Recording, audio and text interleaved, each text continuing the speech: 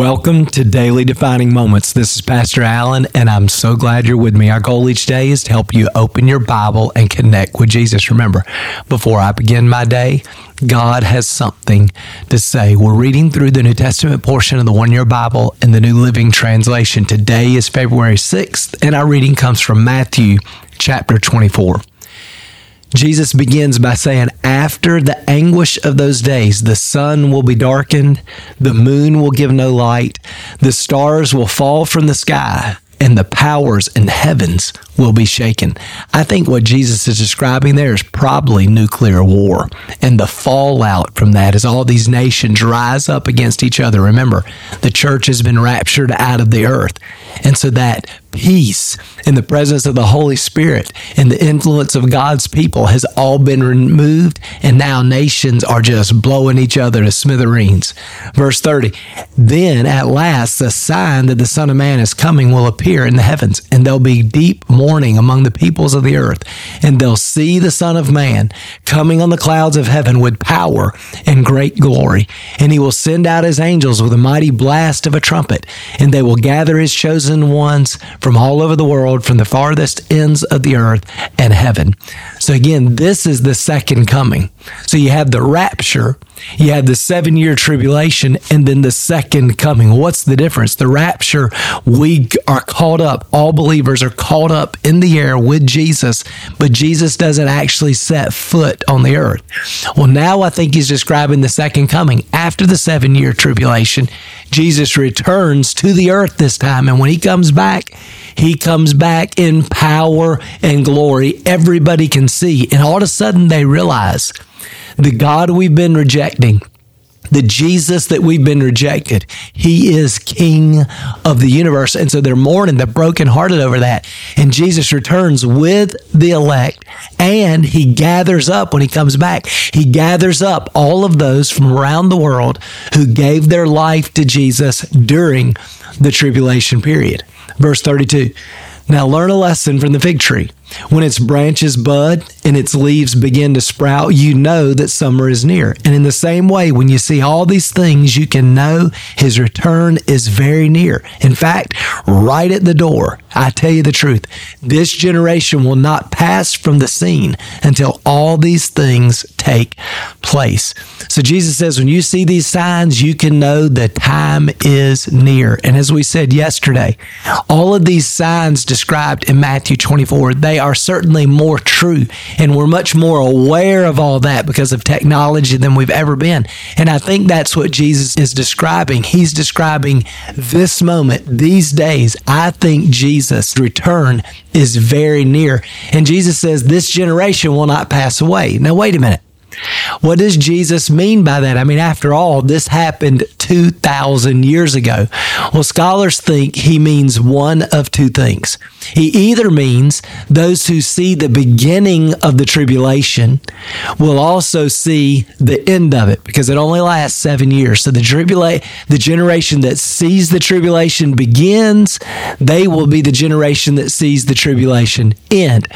Or some have suggested he means race. The word generation can also be translated race, and maybe what Jesus means is that the Jews will remain, they will persevere, they will endure until the very end. Now, that might not seem like a big deal to us, but when you study world history, nations rise and fall, they come and go.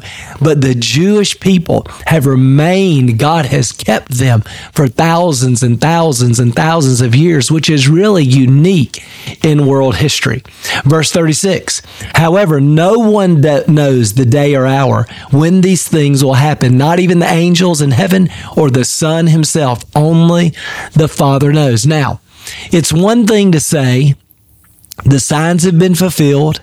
Jesus' return is imminent. It could happen anytime. I hope it's today. However, if somebody gives you a prediction, if somebody gives you a list of reasons why Jesus is coming back in this year, you've got to be very careful about that, because what Jesus says here is not even he knows, only the Father knows. So I think we've got to be careful. Now, why is that important? Well, he's going to go down in verse 45. I want to skip ahead and read verse 45 to you, and then I'll come back. He says, a faithful, sensible servant is one whom the master can give responsibility of managing his other household servants and feeding them. If the master returns and finds that the servant has done a good job, there's a great reward. So if we persevere through all of this, continue to be faithful, continue to be with Jesus, become like Jesus, and do what Jesus does, there's a great reward for us. Verse 47, but I tell you the truth, the master will put that servant in charge of all that he owns. So when we're faithful now, we have an increased responsibility in eternity. But if the servant is evil and he thinks, my master won't be back for a while, and so he begins beating the other servants, partying and getting drunk, well, the master will return unannounced and unexpected, and he'll cut the servant to pieces and assign him to the place with the hypocrites. In that place, there'll be weeping and gnashing of teeth. Have you ever wondered, why doesn't Jesus just give us a date? I'll be back January 2025. You know, why did he give us a date? Well, the reason is if God gave us a date, most people, because we're like sheep and we're prone to wander and we love independence. Most people would live independently and then try to come back to Jesus at the last moment. And our life would just be a mess. So I think God has intentionally made the details, the timeline about end times eschatology a little gray and uncertain to keep us on our toes and to keep us living as if it could be today. And so I think we need to live with a sense of expectancy. Jesus might come back today. So let's make sure that our life honors and blesses him today. Now let me go back to verse 37. He says, when the Son of Man returns, it'll be like in Noah's day.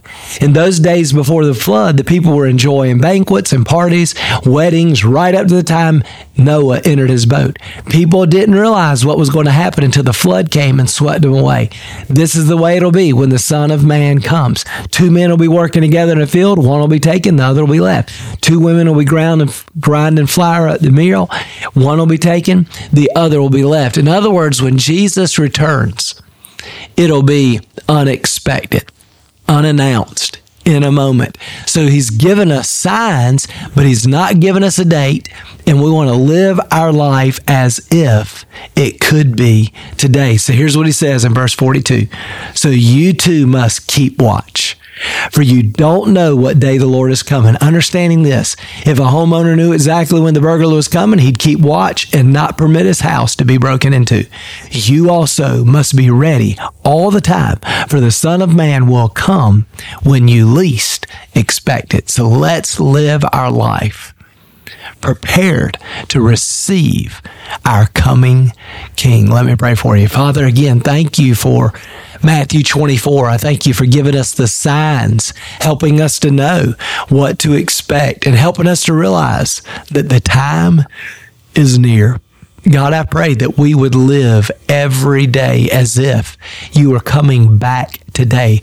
Live to please you, to honor you, to bless you, to be with you, to become like you, to do what you did, to be a blessing to our world, so that when you return, we will be rewarded for our faithfulness and given greater responsibility in your eternal kingdom. Again, come, Lord Jesus, come. We long for your appearing. In Jesus' name we pray. Amen. Well, thanks for being with me. I hope that encourages you. Remember, before I begin my day, God has something to say. We'll see you again tomorrow.